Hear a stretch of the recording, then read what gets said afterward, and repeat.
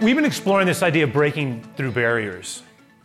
That's where our focus has been, and it's going to stay with it. Now, our particular focus has been working through the book of Acts, and we've sat with Acts 10.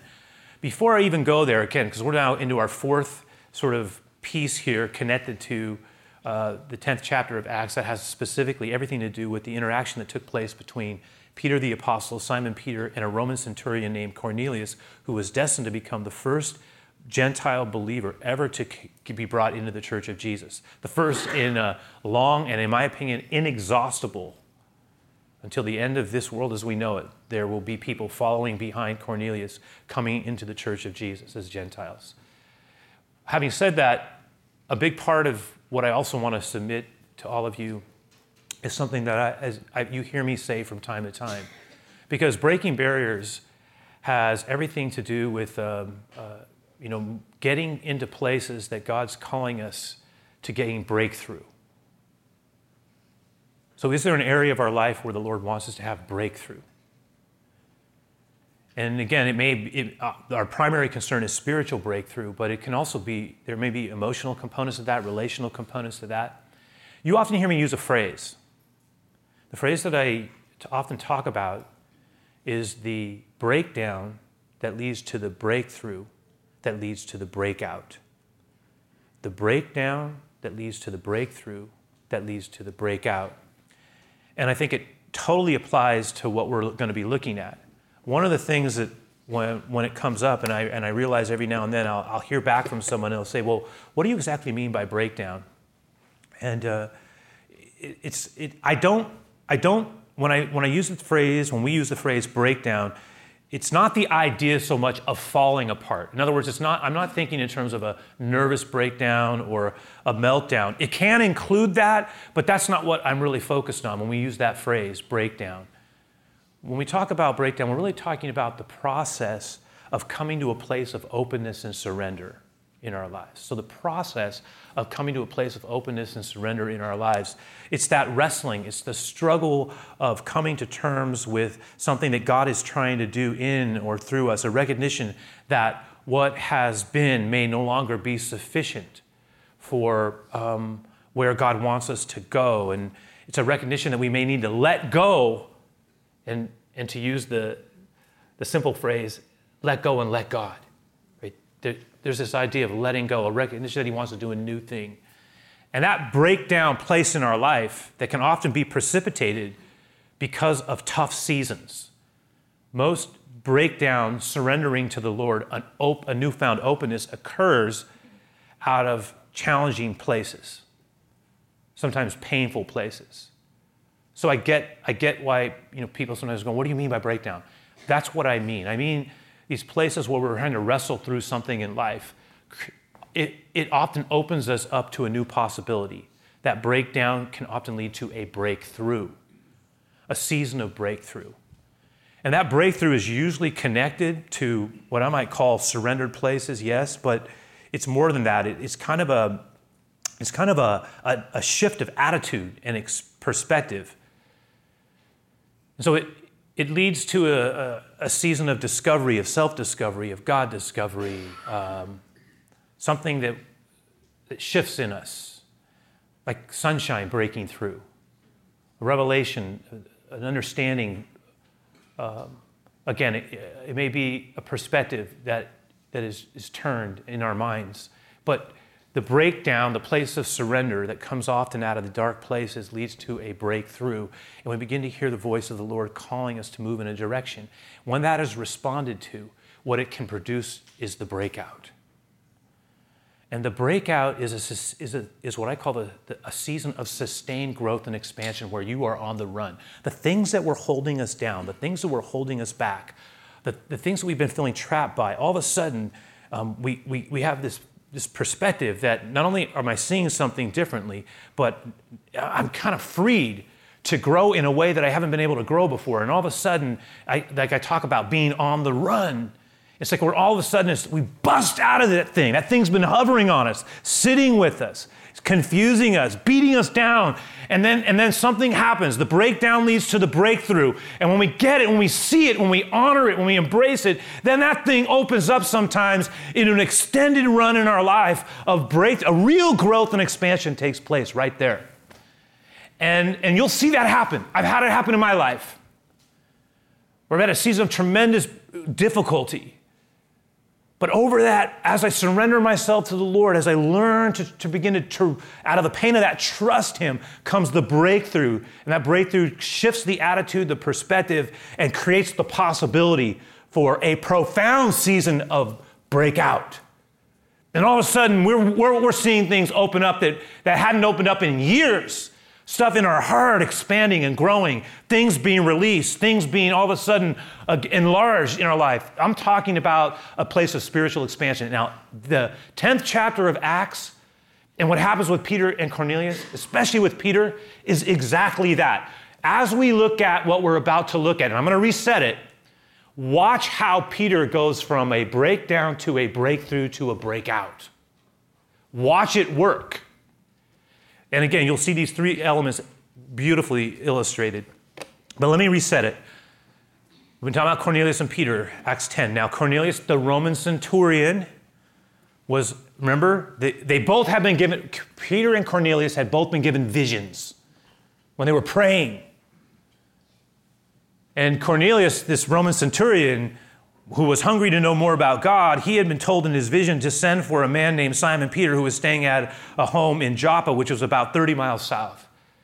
And I just want to reset it. It was so quick, the map giving us a reminder of what we're talking about. See these places today.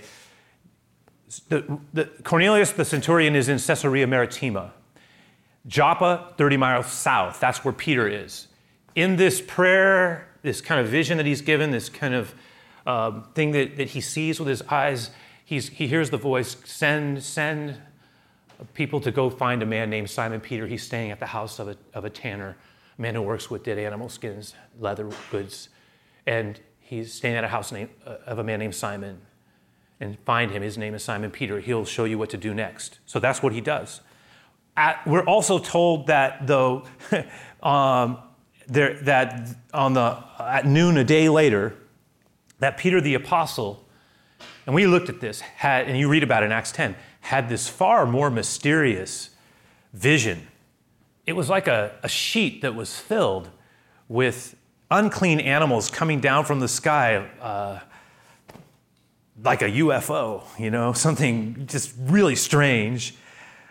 And then he was being told, rise, kill, and eat. And he said no, and was told that what God called clean, let no one call unclean, and don't call it unlawful. And that happened 3 times to him. And incredibly, at that exact moment, as Peter was musing upon it, the 3 men who were sent by Cornelius the previous day arrived. While Peter was thinking and pondering about the vision, the Spirit informed him with a voice inside of his mind, 3 men are looking for you. Go with them. Doubt nothing. I have sent them. So Peter goes downstairs. Again, the timing of it was he's perplexed by what he's just seen, this interaction he's had. As he's thinking about it, the door is knocking. The 3 men who were sent by Cornelius the previous day, they arrive at that very moment. And again, presently, Peter goes down and meets them and tells them, they tell him why they have come. Peter does not at that moment understand the vision he was given. He has yet to make the full connection, and yet it's clear to him that God is involved. Tomorrow, the strangers were told, we will go to meet this man Cornelius because I do believe God wants me to talk to him.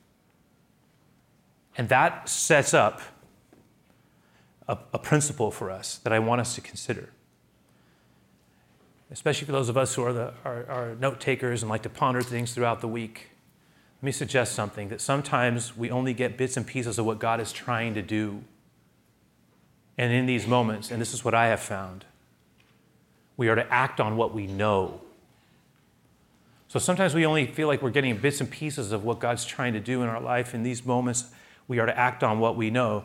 Because, a lot of times we say, before I'm going to do anything radical, I want the whole picture. And sometimes God's saying, I'm not giving you the whole picture. I'm just giving you the next step. We have to walk by faith into that walk of faith. We want the whole picture. A lot of times we say, Lord, show me how this is going to go. Make me a promise so that I can see it. Then I'll believe it. And a lot of times the Lord will say in his own way to us, I'm not giving you the whole picture. I'm just showing you the next step. You walk that step. And that's what Peter does. Look at verse 21. Now we go to you can go in your handout, you can go in your Bible app. Here we go at verse 21 of Acts 10. It says, Peter went down to the men and he said, there it is. I'm the one you're looking for. And what is the reason for your coming? And they said, well, Cornelius, a centurion, he's an upright and God-fearing man who is well spoken of by the whole Jewish nation. He's got a reputation of really quality interaction with the Jewish people. He was directed by, it's the only way we can say it, a holy angel to send for you to come to his house and hear what you have to say. We don't know what it is. He doesn't know what it is. All we know, and he sent us to tell you this, that we were supposed to find you, invite you to come, and that you would come and tell us what God wants him to know. And so in verse 23, he invited them in to be his guests. Now that 23rd verse says more than we realize. James Boyce in his commentary on Acts mentioned this point. He says, normally a Jew would have said, well, it's nice to meet you, but we need you to stay out here in the street. You can't come inside. Or he might have said, if you go down the street a little way, I think you'll find an inn where you can stay. But no Orthodox Jew at that time would have invited Gentiles into his house. He would not have sat down at the same table with them. He would not have had fellowship with them. Because it was forbidden in the law of Moses, it was considered unclean and irresponsible.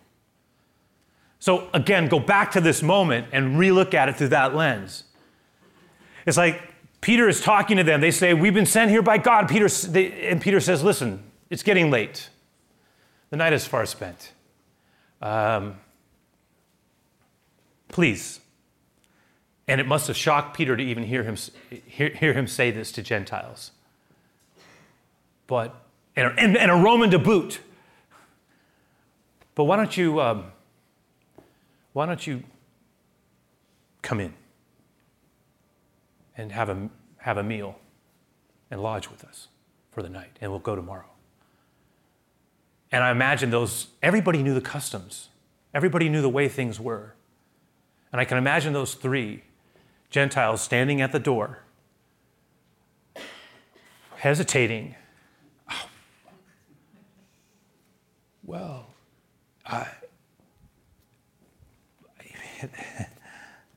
maybe with a nervous glance, are you sure? I mean, we do not want to put you in any awkward position. And listen, there's an inn just down the street. It's not a problem. We can stay there. No. There will be no need for that. Right, Simon? And you got to even remember this. Simon the tanner is essentially, culturally speaking, an outcast to his own people. Because of his occupation, he's considered unclean. But that unclean man considered himself far more clean than the three men that were standing at the door, because they were Gentiles. And I can imagine him for a moment caught off guard as well. Everybody is hesitating in this moment. Why? Because it didn't happen. Right, Simon? We will be able to make room for them to be able to stay for the night. Is that right? Yes, that's absolutely, we shall do that. Please come in. Of course, come in. Probably thinking to himself, my reputation's shot anyway, so why not? Come on in anyway. But for him, for Simon the Tanner, it was a big deal. I don't think listen to me, you know why it's a big deal? I don't think he ever had a Gentile step into his house for his entire life. I'm not sure.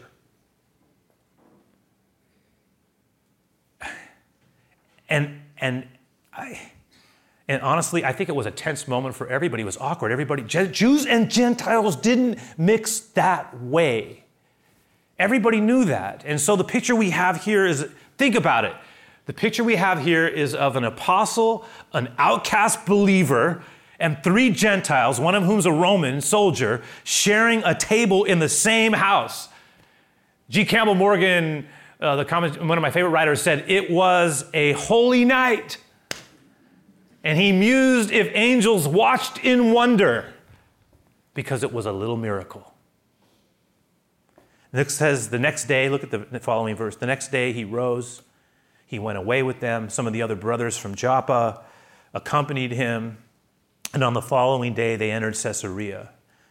And we know from Acts 11 that we know from reading the following chapter that Peter actually had secured 6 other believing Jewish men to accompany them. So that there was, if you just do the math, there was Peter, 6 men from the community, believing men from the community, the party of 3 that had been sent by Cornelius. There's 10 total making their way to Caesarea Maritima. From Joppa, they're heading north along the Mediterranean coast till they arrive at Caesarea by the sea. Look at the map here. Look at the picture. Actually, look at the picture of Caesarea again from today. You can see it, get in your mind's eye. They're taking the coastal road until they reach the blue. Now, all we have today is a national park now. All we have today are the ruins of that once amazingly beautiful city that was called by some like a little Rome on the coast of the Mediterranean, built by Herod. But when you look at that, you think in your mind's eye for a moment with the marble palaces and the wide streets, and there was where the seat of the Roman government sat. No one would have known on that morning, sometime around AD 43, 44, that a band of 10 men, weaving their way through the streets until they reached the home of Cornelius, a commander in the Italian regiment of the army, the Roman army, no one would have recognized the fact that those 10 men were about to have a meeting that would change the world. No one, not even they, could have predicted the movement that was about to begin, the unstoppable movement that was about to begin, a movement, whether you realize it or not, anyone and everyone in this room is connected to. I am and you are. Herod's city, as you just saw, it's in ruins. You can go there today. It's a place to see if you're a tourist. And you just want to embed yourself into the experience. You can go there today. But the city's in ruins. It once sparkled. It was an envy of many. The Roman glory, which at the time looked like it would last for the ages, never to be overtaken. It's long past. You read about it in ancient books, in books about ancient history. But think about this, the Church of Jesus is flourishing unabated. An unquenchable flame that stretches, and this is not hyperbole or exaggeration, an unquenchable flame that stretches to every corner of the world and every continent. Do we understand that some of the most significant movements of emergence of followers of Jesus are taking place not in the West, but in places like Africa, and in China, and in the Asian world as a whole? We're seeing remarkable things happening in Latin America. I mean, just stunning expansion of the way of Jesus, even into the secret places of the most difficult place probably in the entire world to follow Jesus would be the Middle East right now. And even there are people who, against all odds, with everything on the table, are willing to risk it all to be associated with Jesus. Every kindred, nation, and tongue. But at the time, all there were was a Jewish church of followers of Jesus, a small sect of the larger expression of the Jewish nation. And Peter was about to find out, as he had his moment, think about it, of breakdown, what's going on here, that led him to, we're going to see it, an epiphany, a breakthrough. And that breakthrough is going to open up a breakout that's going to change. It's an overused phrase, change the world, but it will change the world. Cornelius was expecting them. He was so excited about it, he calls his entire family, his relatives and friends. He calls them together. Look what it says in verse 25 there. Again, Acts 10:25, right there. You can read it with me. It says, when Peter entered, don't miss that phrase. When Peter entered, Cornelius met him and he fell down at his feet and he worshiped him. We see the humility. We see two things there, don't we? The humility and the ignorance of Cornelius are both there. He was one of, if not the most powerful military man in the city, a man of reputation. And yet he threw himself, he threw himself at the feet of Simon Peter, in front of his family and in front of his friends. He threw himself, the Roman threw himself at the feet of Peter. And Peter said, look what his response, Peter said, no, my friend. And he lifted him up. He said, worship no man. Worship no man. I am a man. And he talked with him. And he went in, and Peter found many people who had been gathered. They were all there because remember what Cornelius was told. He will tell you what you are to do. And Cornelius had prepared the way by faith. Faith prepares for something it has not yet received. It's ready when the moment happens. It's already positioned itself. And it says, as he talked with him, he went in and found many persons gathered, verse 28, and he said to them, you yourselves know how unlawful it is. There it is. I'm not exaggerating. Peter says it himself. You know how unlawful it is for a Jew to associate with or visit anyone of another nation. But God has shown me that I should not call any person common or unclean. Loved ones, it's important to understand what Peter is not saying. He's not saying there's no such thing as right or wrong, or there's no such thing as morality or sin. What he is saying is that no one is beyond the reach of Christ. And what Peter and Cornelius were both about to find out, and both would be stunned by it, was that God was doing an entirely new thing in Christ. For Cornelius, he would hear for the first time the message of Jesus and that Jesus died for him. The promised Messiah was not just for the Jewish people, but for the world. For God so loved the world that he gave his only son. And Peter was about to find out that the circle was way bigger than he thought. And the requirement was so different than he thought, right? No circumcision requirement, no need to become Jewish in order to enter the kingdom of Jesus, just a heart willing to take up his cross and follow. Up until that point, he assumed that if you wanted to become a follower of Jesus, you had to become essentially Jewish as a culture, in your culture. And for the first time, it was going to become clear and apparent to him that no, what was actually required was simply a heart that would open itself up to Jesus and be willing to take up its cross as well and follow him. And that's a good reminder for us. And here it is, and I'll put it up there, that there are going to be times when God is going to call us to adjust the way we see things, expanding or narrowing perceptions and perspectives. Now, some of us, we're going to need to become more gracious people, but others of us may need to become more committed to biblical truth, even when it's unpopular and goes against the grain of dominant culture. And by the way, that's something we're going to look at in the tightrope talks. It's like, how do I commit myself to following the truth of Jesus in the midst of a culture that is dominated by viewpoints that may go against that? How do I walk that tightrope as a man or a woman and learn how to negotiate my way through things? That's real. At a more personal level, if I can take this principle and push it a little bit, some of us are going to find ourselves in a very painful or disappointing place, and we may be in there right now. And it is difficult to see it. Listen, are we in a place that is so hard, difficult, or discouraging that we are having a difficulty seeing it through any other lens? And is it possible that the Lord is trying to get us to see this situation that we find ourselves in, perhaps at this stage in life, or even through decisions we have made, or some that we didn't make?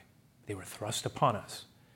Is it possible that God is calling us to shift the way we view it and see it not from the lens of what I've lost, but the opportunity that is there for God to expand things that would not have otherwise been possible, that he can take even the disappointing and turn it into something of good.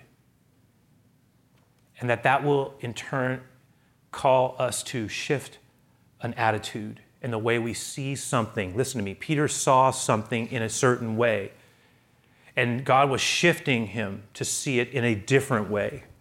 And there are times when our real issue, the real breakthrough comes, when we all of a sudden we begin to get this perspective, and the Lord's helping us. He's helping us because we're praying, we're asking him, we're writing our prayers out, we're trusting him, we're talking to him.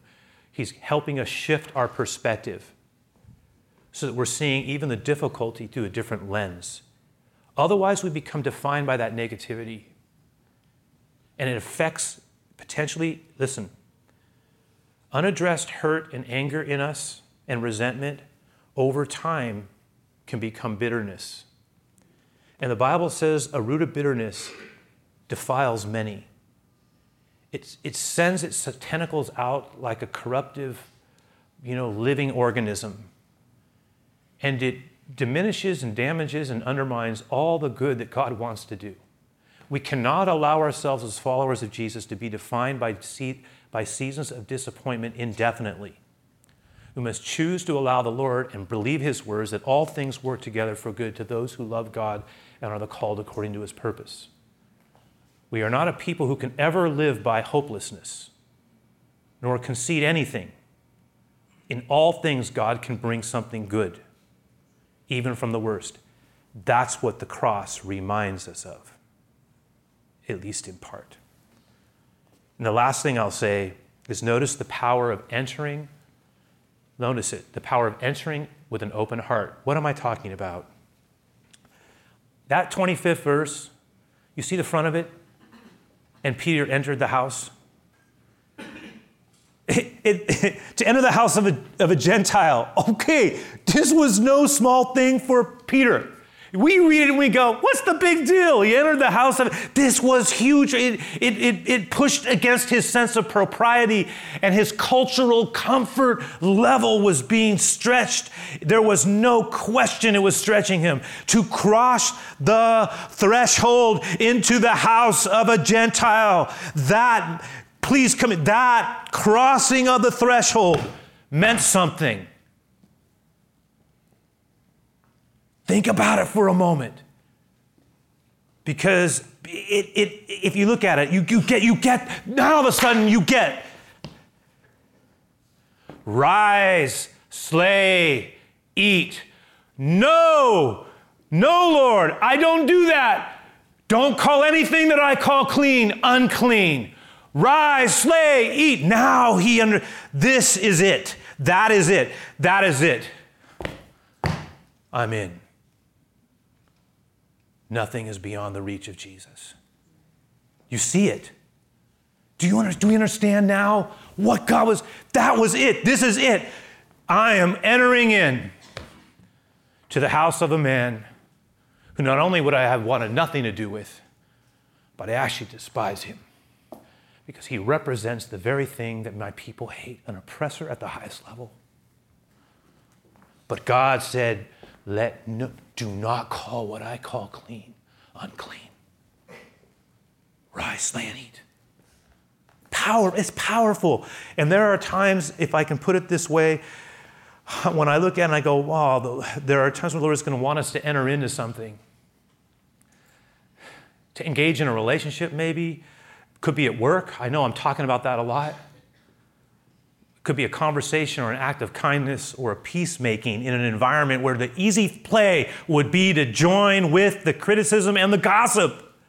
But we don't make that play. We shift it. We enter in a different way. Sometimes it has to do with things that are at a relational level in our lives. God may speak to us, and it's hard to hear it, but he may speak to us to forgive. And maybe even turn the other cheek, and possibly even walk the extra mile. What? I don't want to do that.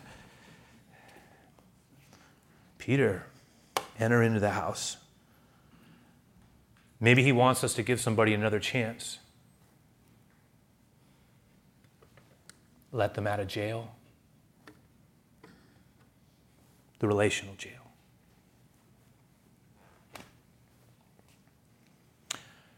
Blessed are the merciful.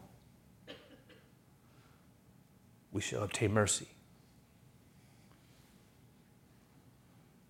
So here's the final question I would like to pose. Is there a place that the Lord is asking us to enter in? And if I may just say one more thing about that while that's up there. It may not just be a relational issue, it may be a responsibility issue.